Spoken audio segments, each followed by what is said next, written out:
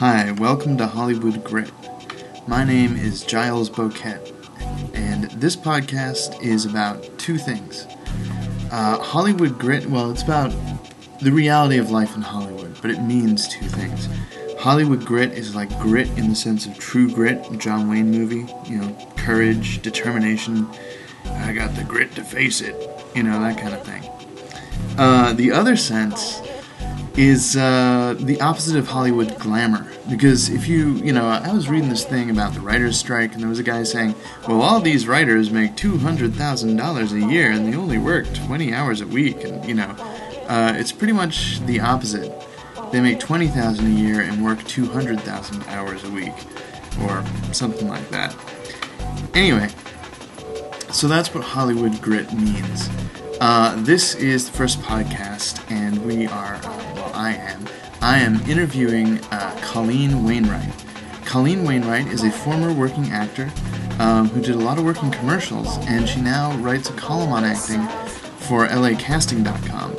I actually wanted to get into the question of why she got out of it, because I think that's something that a lot of actors are too scared of appearing uncommitted to consider the realistic possibility that it might not work out, and to develop contingency plans and ideas of what they might do if that happens.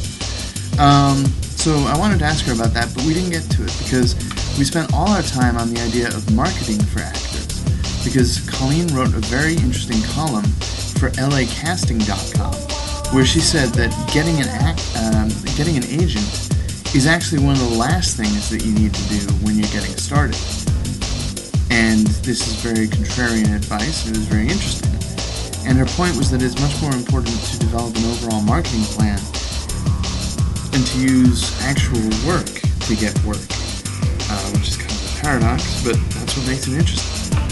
A lot of people you talk to will, or read or whatever, will say things like, you need an agent to get started, you need to have someone else give you a chance, you need to get lucky.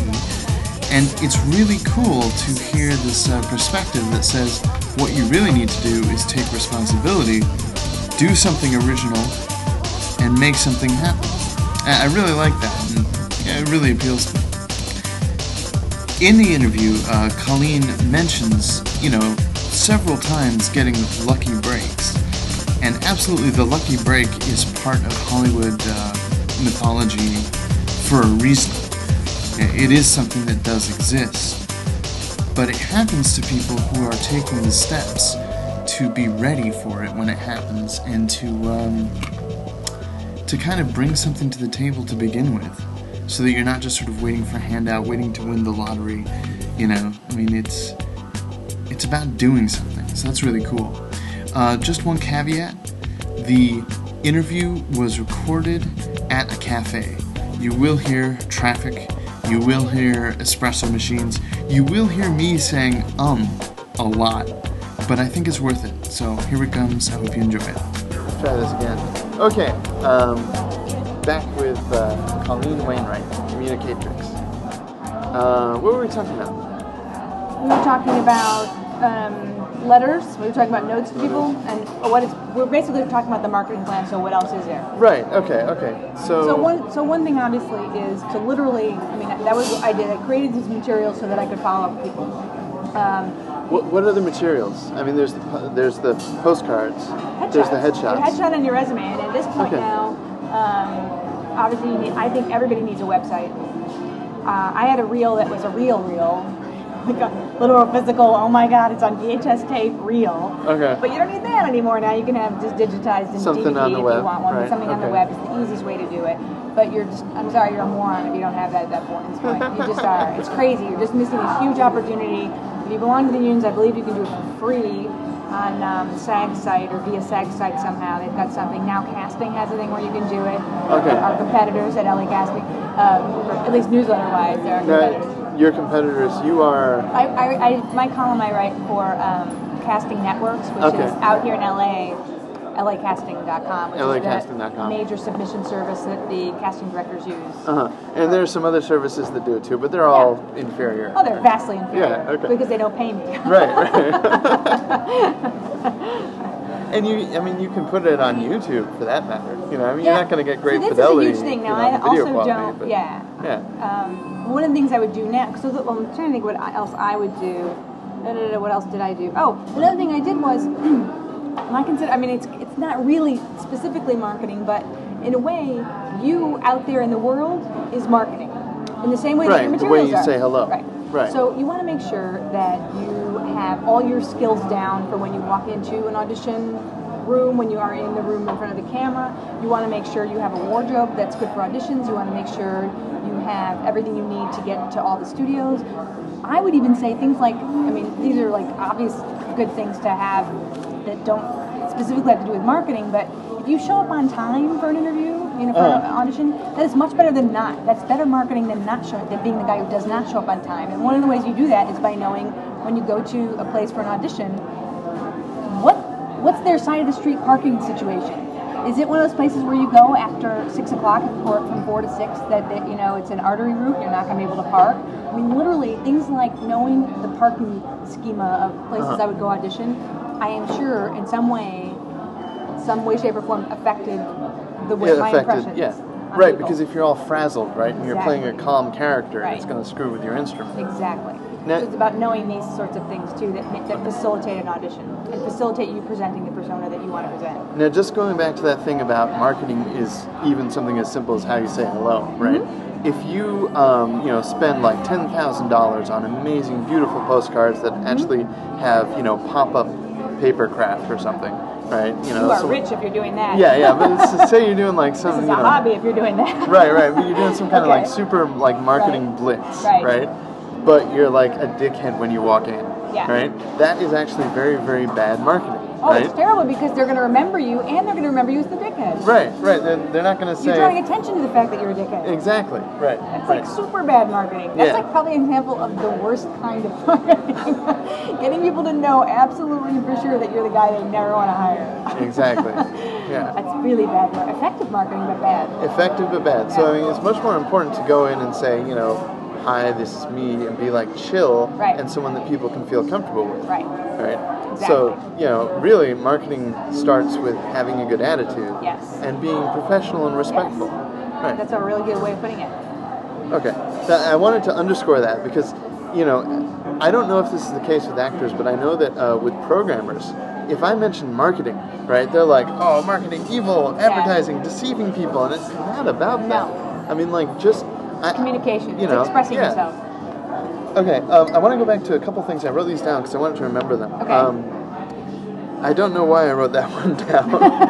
Buy eggs. But this one, making sure your skills are ready. Yeah. Now, you took some time. You didn't say, okay, I'm going to go out on auditions. You said, okay, I'm going to go to class. Well, I wish I could say I took time off and I didn't go out on auditions. But I'm afraid I went on auditions and I was bad. Oh, and then you realized that you... Yeah, and I'll be honest. I tried... I wasn't in the position where I was going to get a lot of big auditions anyway. Okay. So yes, I continued to audition. The few times a year I was going to go out for certain things wasn't that big of a deal. Mm-hmm. But I absolutely I assiduously applied myself to becoming a better actor while I was going out to do that. Now, commercial auditions, like I said, I had this background in advertising. It's not rocket science. Most commercials don't require that much acting. I hate to say it, but it's true. It's mostly about, knowing how to deliver something quickly or not, knowing your lines and not bumping into the furniture, And that's why, what I hear is that commercials are actually a pretty good place to start. Very good way to start. Right. It's a good way to learn. And I think also, I didn't do this. I wish I had. Frankly, as a lot of people will do background work for a little while just to get the feel of a set, which I think is an excellent idea if you have no experience on a set. That is an excellent idea. Yes. Okay. Even if you do, get on a good set. I've heard people saying that it's a bad idea, but I also know that Brad Pitt did it. Yeah, a lot of people have done it. I would say, do not do it. Set yourself an amount of time to do it for. 3 months, 6 months, whatever. I want to be on 6 shows or 6 sets, or whatever it is. You don't need many sets to be on before you get the basic idea. If you're going to do it, don't go with the book and sit there and stick your nose in it. You don't want to be obtrusive. But pay attention and see what's what, and learn what you can, and get out. Because you're right, you get either on a background track or an acting track. Right. So, okay. But that's another way of sharpening your skill set and orienting yourself if you don't know. Because I made some huge mistakes on TV sets that I wouldn't have made if I'd known how to make Because you were just unfamiliar with the I environment. didn't know what I was doing. I Like, was used to being what's on an stage. example? What's an Oh example? my god! So the most embarrassing moment of my stage TV life. Oh, we those are great stories. Yeah. Especially if it's like, you know, I looked like an idiot in front of William Hurt or something Well, like that. it was Ellen you know, DeGeneres. Okay. Yeah, so it was on Ellen's show She's before yeah, the talk okay. show, right? Her sitcom. Oh, yeah. And Ellen. I it was auditioned called. Ellen. It was called first. It was called These Friends of Mine, I think, and then it was called Ellen because that was a really bad name for a show. And Ellen was a much better name. But anyway, so I was on the show and I was hired. I had auditioned for this. It was I don't know. It was literally a one-line role. Okay. And there was a big crowd scene that I was a part of, but I had one line. So they stuck me in some other scenes, which was fine. It was no big deal. Although I was a little prickly because I'm like, I'm not an extra. I'm a. Damn it, I have a line. I have a trailer. But so I did this and that. But I'm used to, and you know, Ellen's funny, right? I'm used to improv. I came from improv. I literally was cast or got this audition because of Groundlings, because Tammy Bullock, the casting director, seen me in Groundlings. So I'm there and I'm in the scene where I'm not supposed to say anything because I'm basically, you know, an extra in that scene. And she comes by with her tray and she's, you know, offering something, and it is a funny line. It's rumaki, you know, which rumaki, you know what that is? It's like some kind of vegetable. It's bacon wrapped chicken liver. It's absolutely disgusting. You gotta be kidding. No, I'm not. It was a big appetizer back in the 50s. God. Well, obviously it's a punchline now, right? Right. But back in the 1950s, it was a big, you know, very stylish appetizer. Okay. Yeah. I know, organ meat wrapped in wrapped in pig fat. But anyway, so that was the line, and so I said when I got it, you know, I was like, how would I respond to this or whatever? I'm going to play along, so I was like, you know, I did like a whole thanks routine, and when I did it for her, to Ellen first time, she didn't say anything, but the shock that registered on her face was just unmistakable, and I was like, uh-oh. Whoops. And one of the extras next to me who had become friends, you know, we sort of become pals, she's like, oh, making up your own dialogue now, huh? And I'm like, I still didn't grok it. Right. Okay. So we went through the whole thing, and then at the end, there's it never quite worked. The scene just never worked. I think it was the way it was set up. But I had one line. You couldn't even see me when I said it. My hand goes up in the very back of a huge crowd, and I say a little line, and I get a big laugh. Well, I did it, and I got a laugh every time with the studio audience. When it finally aired, and it was a real problem. Robbie Benson was the director. He was having a problem moving everybody around, and it was just a nightmare. It was like, you know, it's trying to, what do they call it, herding cats, trying to move all these people around on stage. It was just not working out. So I think that in their mind, it was just, oh my God, it's that one episode we had that was such a nightmare. And I swear to you, I became the whipping boy for it, because when it aired... And we had this extra... And it was all her fault. She said yes when Ellen offered the And rumaki. after that, it was cursed. It was like downhill from there. And it was so weird, because when the show aired, they had dubbed my line. They had actually dubbed my line. Now, I still got paid for it because that's how it works, but I was devastated. And it took me like a while to sort of put it all together and realize, oh, I just didn't know how to behave on a set. And so it was a major faux pas, but you had no idea. I had no idea. So don't be mean. In improv, it wouldn't have made a difference. No, and you're supposed to do it you're supposed to yes and in improv, right? The whole thing. You're not supposed to stand there just take something. You're supposed to bring something to the party. So do not be that asshole like I was. Your job is to not be that asshole if you want to be asked back and have a career. Okay. And that is, without a doubt, my worst story. So we put that on the list with don't be an idiot. It goes, don't be an idiot, don't be an asshole. Don't be an asshole. Don't be an idiot, don't be an asshole. That's a pretty good But, rules you to know, live by. I mean, a less judgmental way to put it is to find out what's different about these environments when you go in. Exactly. Right. Don't assume. Never assume. So what was it like auditioning for that part, right? I mean, you went through a bunch of auditions for that? Like, what was that like? I had a pre-read. I just got for one line. I had a pre-read, and it was basically the casting director, who's terrific, she's so nice, Tammy Bullock, feeding me the line, and then I replied. And that was my audition. That was the whole audition? Yeah, and then I went back to the producers, and I fed the line, and... And you said the line. And I replied, and they all laughed. I mean, I had to pass muster with the producers, you know. To say one line. To say one line. Okay. At one point during the show, during the run-through, before I was the pariah, Ellen actually said to me, because we'd run through the thing a couple times. Before your fall from grace, exactly. Right. She said to me, she looked at me at one point, and it was very funny, she said, you actually had to audition for that, didn't you?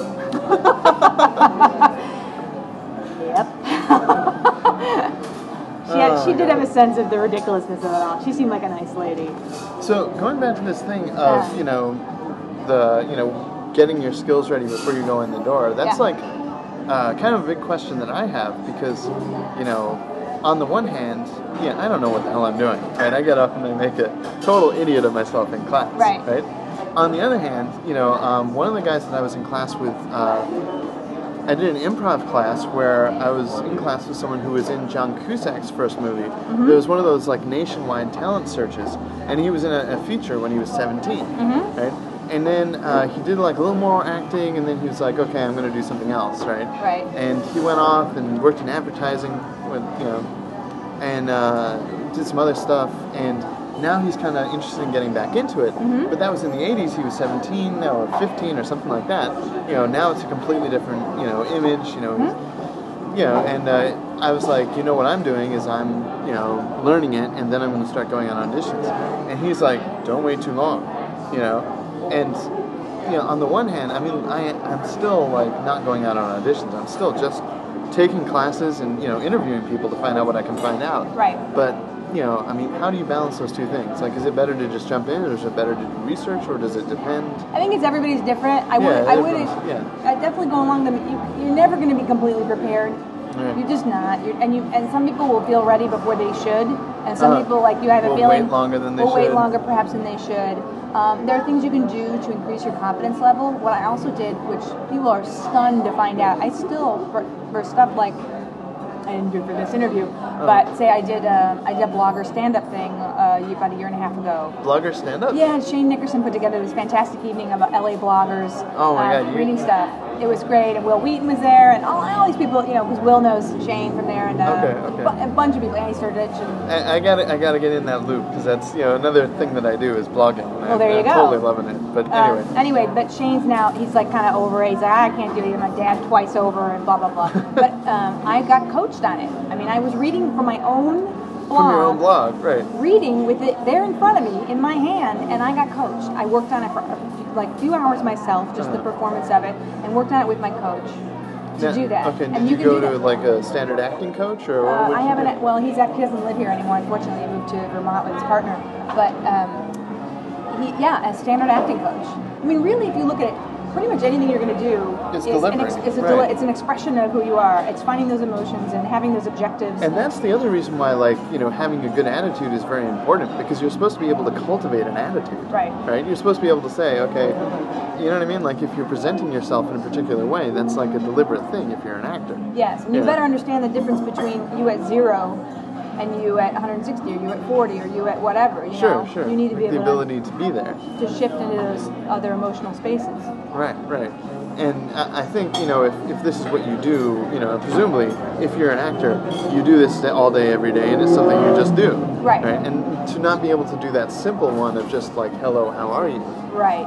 Yeah. Well, and it is harder. I will say it's harder to do. Because those programmers don't care. They don't care. I mean, like, you hang out with programmers, and, you know, we don't have to wash our hair. We don't have to wear clean clothes. Yeah, you know, we can swear at each other. You know, I mean, it's and not like, I mean, people in Hollywood, of course, swear at each other, but you know what I mean? It's like those a different world. Yeah, those niceties. Like, you know, I mean, it's generally considered like if a programmer does, you know, leaves the house and isn't in the basement, you know, that's like a huge like concession. Yeah. Right.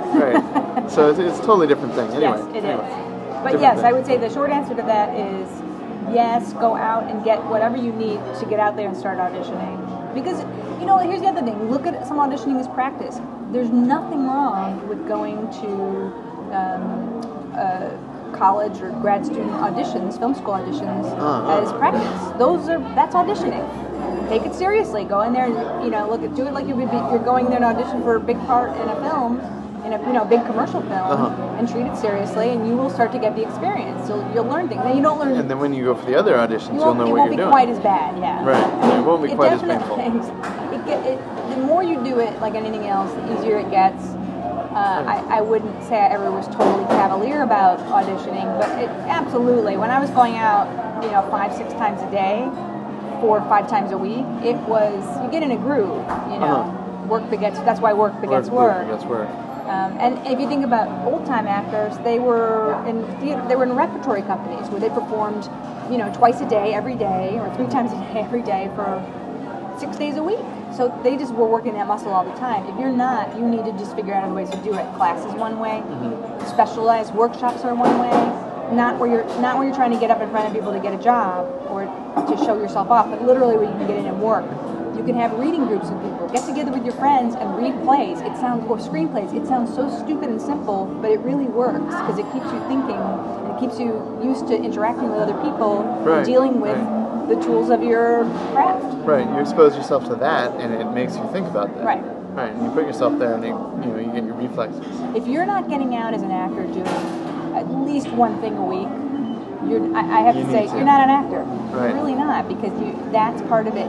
I can go in a room and write now, or do graphic design by myself, and I like it.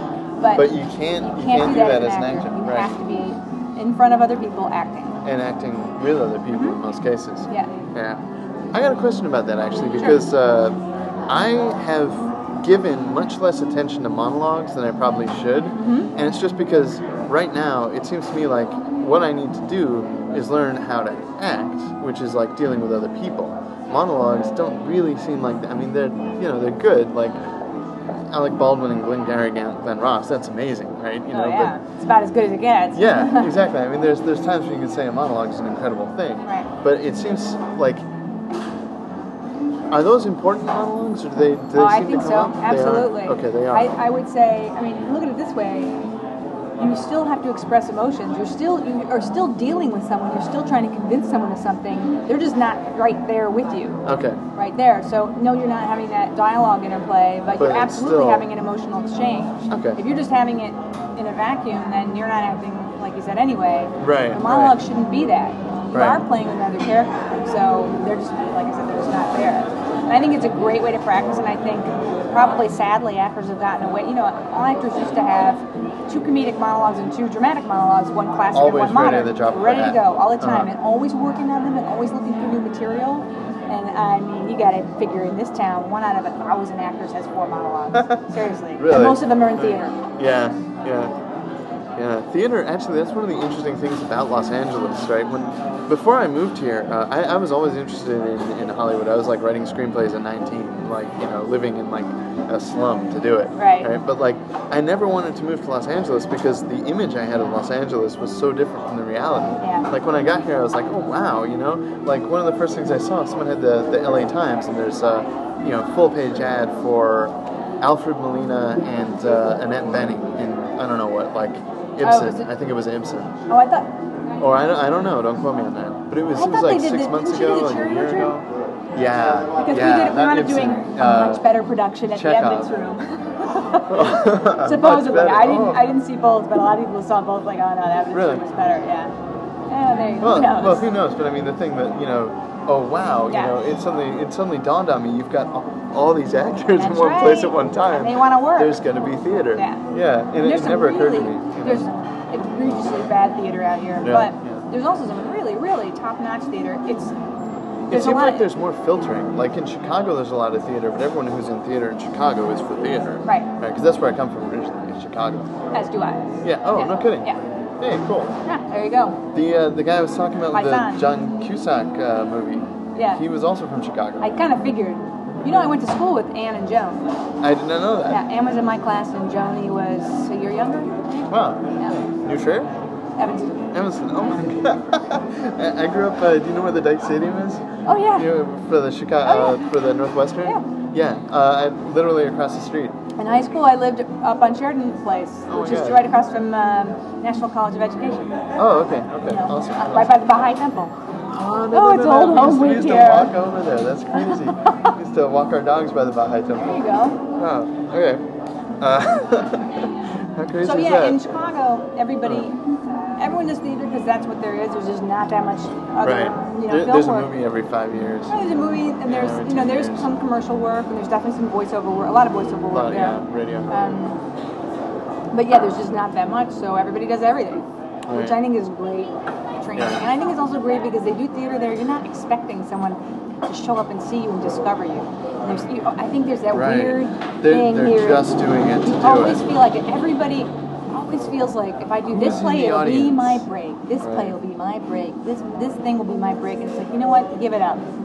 There's no way to control it. Yes, it might be, but we probably won't. And you're just Now, would you say that you ever had a break, or is it more that you were doing something systematic and eventually it started to take hold? I mean, I would say definitely I had breaks. Really? along the Okay. way. Oh, sure. I mean, think about it. Like you said, what the hell was I doing in the groundlings? I mean, you look at the credentials of the people that I was in that class with. They had been working their asses off. They've gone to school for acting, a lot of them. One of my writing partners, Anna Gasteyer, was like, I mean, amazing trained singer and great performer, and went to Northwestern, blah, So blah, it was blah. a break. It was a huge break. It was a huge break. Right, I didn't okay. even realize. I was just having a good time. And at some point in the process, I realized, oh, wait, this would be good to be an actor. I would like this. I think I would like this. So I started doing it, and I mean, I got really lucky to be in the right place at the right time. But it wasn't because I was looking for a break. It was because I was doing what I loved. I was in improv classes because I was a writer and lonely and tired of being in my apartment by myself, and I needed to get out and be with other people, and I thought, well, this will be a good, fun way to play. Yeah. So it's interesting because I started taking acting classes like mostly for the same reason, because I wanted to write screenplays, and I was like, well, I don't really know how to like make a good character. Maybe I'll learn. The best way, this. I think all writers should take an acting class. Acting classes, yeah. And I don't just mean go to class one day. I mean, Right. you should take class for like a year and a half with a good teacher, because you learn things about What character they look for. motivation and all Yeah. that sort of stuff that you just can't learn as a writer. Yes, you can observe human nature, and the really great writers out there will figure it out, but most of us need to get down with the whole process. Right. And I'm sure even like the natural who just pegs it without trying, Right. like even that person will benefit once they start going to, when they start working with actors in real life. Absolutely. All right. So let's go on this whole. Oh, wardrobe good. I remember why I wrote this down. What does that mean, wardrobe good? I mean, basically something that fits your type. Yeah, right? I mean, I would say, okay, I was going out for commercials. Okay. You do have to have more of an extensive wardrobe to do commercial auditioning, because they expect you to show up a lot of times with, in a lab coat or whatever. I mean, not everybody does, but you're supposed to dress But suggest. if there's an audition where it's appropriate to show up in character, it would be a commercial. Right. And what? More likely. Right. Yes. And you need to just even if you're going to go for regular stuff, you want to make sure you are showing up looking like the person they want to cast. So you don't want to come in as a disconnect. So if you want to be a hoochie mama on your own time, you're not going to run into people in the industry, go ahead and be a hoochie mama. But if you look like a suburban mom, I was planning to be a hoochie mama, actually. Yeah, that was on my list. You look cute, a little wig and heels, I think. Yeah, maybe at Burning Man, not a normal day. All right, anyway, go ahead. So yeah, I think what I just had to make sure was, even though I think I finally burned the khakis at the end of the dress. Right. There was a horrible time when the uniform was every casual mom who showed up, we were either casual moms or Gap casual moms. We would show up and it was khakis and a white t-shirt and then some kind of denim or colored overshirt. And every single woman in the room was a uniform. Specific. Yes. Right. So you just need to know, you need to keep your eyes like open. working at McDonald's, right? Yeah. Or like Best Buy, where you can show up in anything blue. But I would have to have, it's like there's certain things that you're going to have.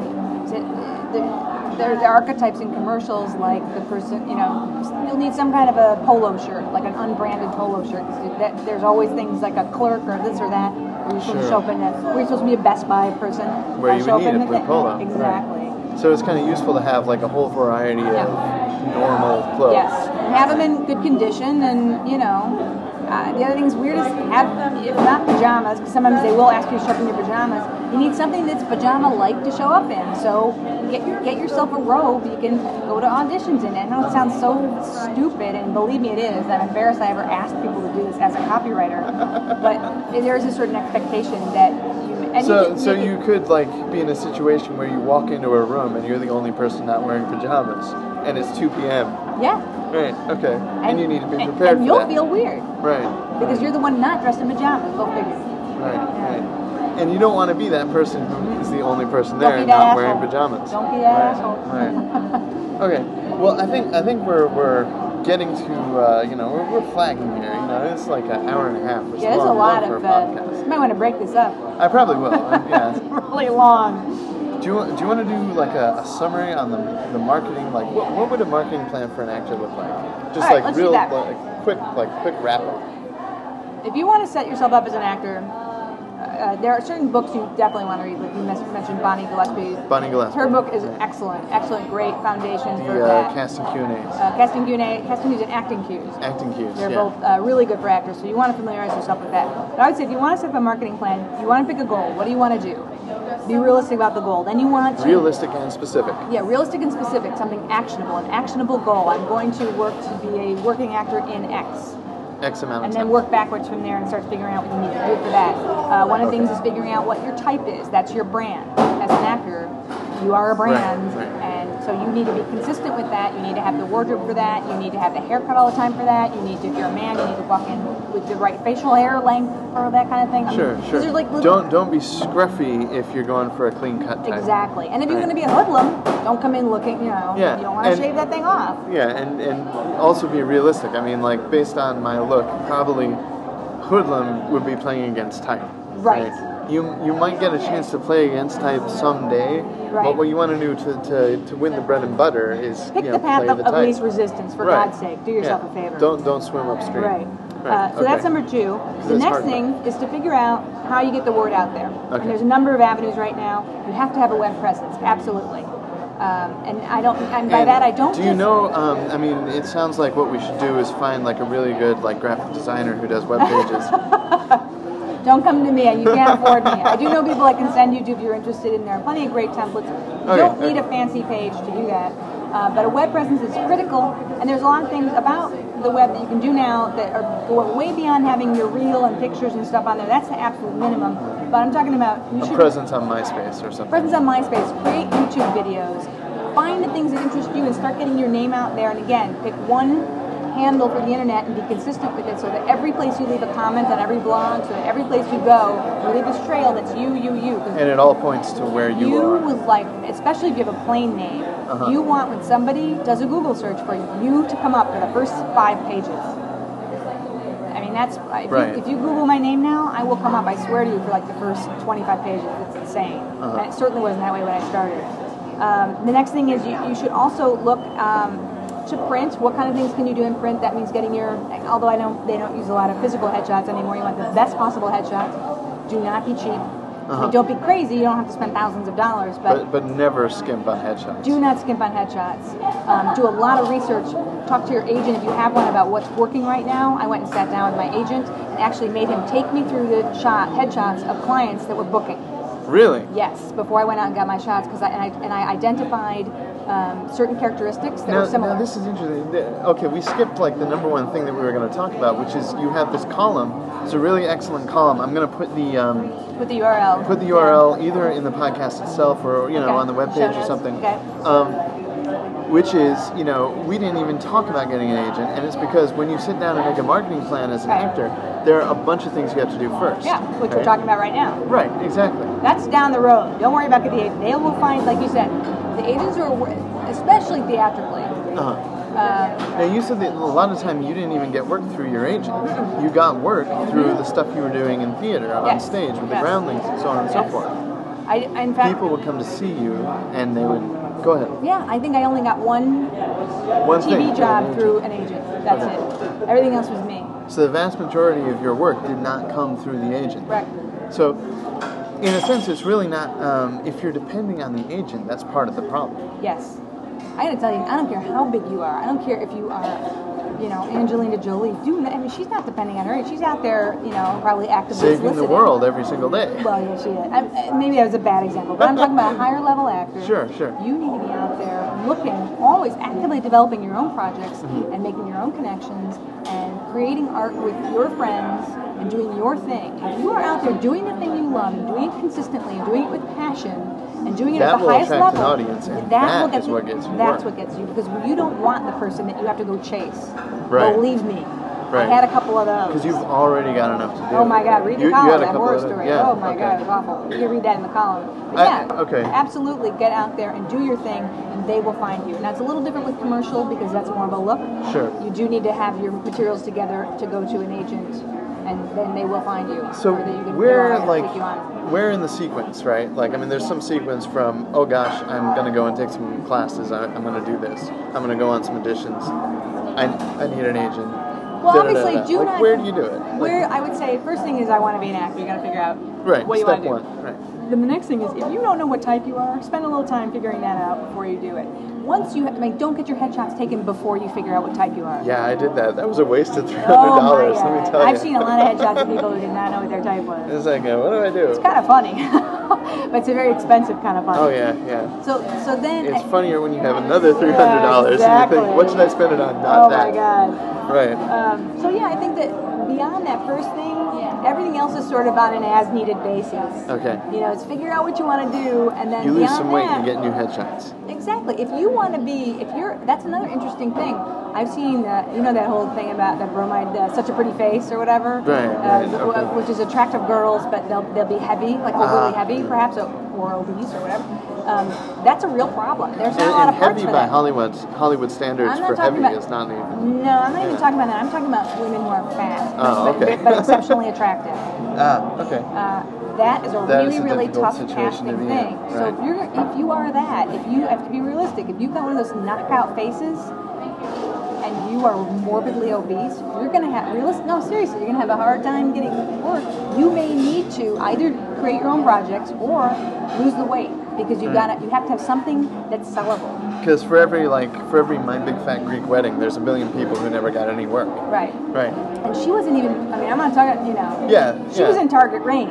She was she would be what maybe you call at the heavy end of She was like target a normal, range, but or a she's like a normal normal girl. person. Right. Like Right. someone who might be cast as the plump friend or something. Right. But she was. And you don't actually have to be plump to be cast as the No, plump friend because the no. camera adds weight. Oh, yes. Magically. Yeah. You know, it's some kind of sinister magic. Evil magic. Yeah, exactly. So that would be what I would say is, unfortunately, I wish there was a recipe you could give someone, but it's more of like of modules Step or by pods. step. At some point, you're going to need an agent, but it's a Yes. lot better to say, I'm working and I need to get more Oh work. my God. Or I'm working and I need someone to handle the paperwork.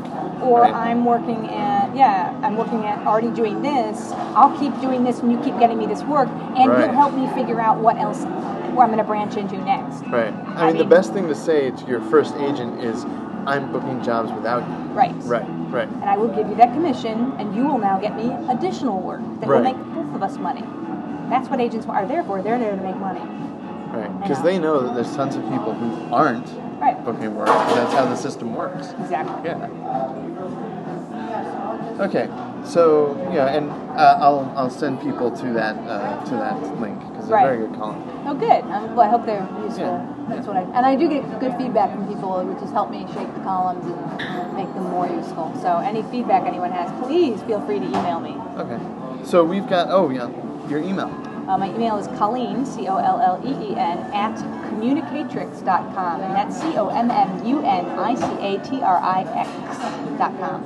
Okay, and we'll that's It's long. it's quick. It's an unfamiliar word to most speakers of the English language. I'll put that in the podcast. It'll be the links or the screen or what have you. Okay. And that's also for the listeners who are like scrambling to write it down. Don't worry about it. Look at your screen. There it is. Okay. Please keep your eyes on the road. Yeah, I do that actually. It was very, very bad. There's a podcast from New York where they were doing headshot evaluations, right? And they've got the pictures, and I'm like driving. Oh, no, you are not. Well, it was stop and go on the 405. Yeah, so I'll it tell wasn't you, that it would wind up dangerous. being stopped permanently. Yeah, actually, it was pretty dangerous. I shouldn't do that. It could be worse. I used to read blogs on my Sidekick, when I was driving, but I don't do that anymore because I'm responsible about it. Okay. I'm reformed.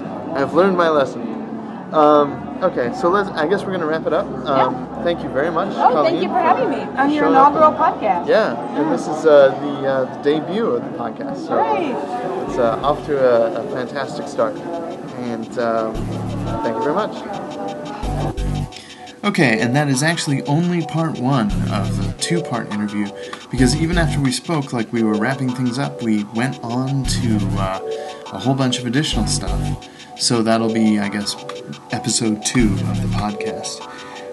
Thanks again to Colleen for that. It was excellent. Also, if you go to hollywoodgrit.blogspot.com, you'll find a link to Colleen's column.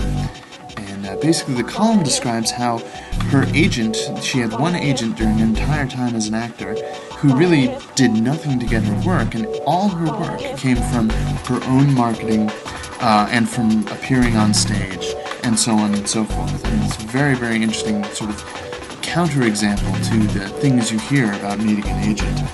Also, the image, the picture in the logo for the podcast comes from Eva Zebra on Flickr, and I actually emailed her to make sure it was okay for me to use it. So depending on what she says, we may see this as an ongoing logo or maybe something completely different next time. I don't know yet. I hope it's okay with it. Speaking of credits, I need to take credit for the music. I made this a couple years ago. And I wanted to mention that the podcast I referred to, that I was looking at in traffic, although you shouldn't look at it in traffic, you should listen to it in traffic. It's Everything Acting Podcast, which you can find on iTunes or everythingactingpodcast.com. It's a really good podcast. So that's it, and I'll see you guys next episode.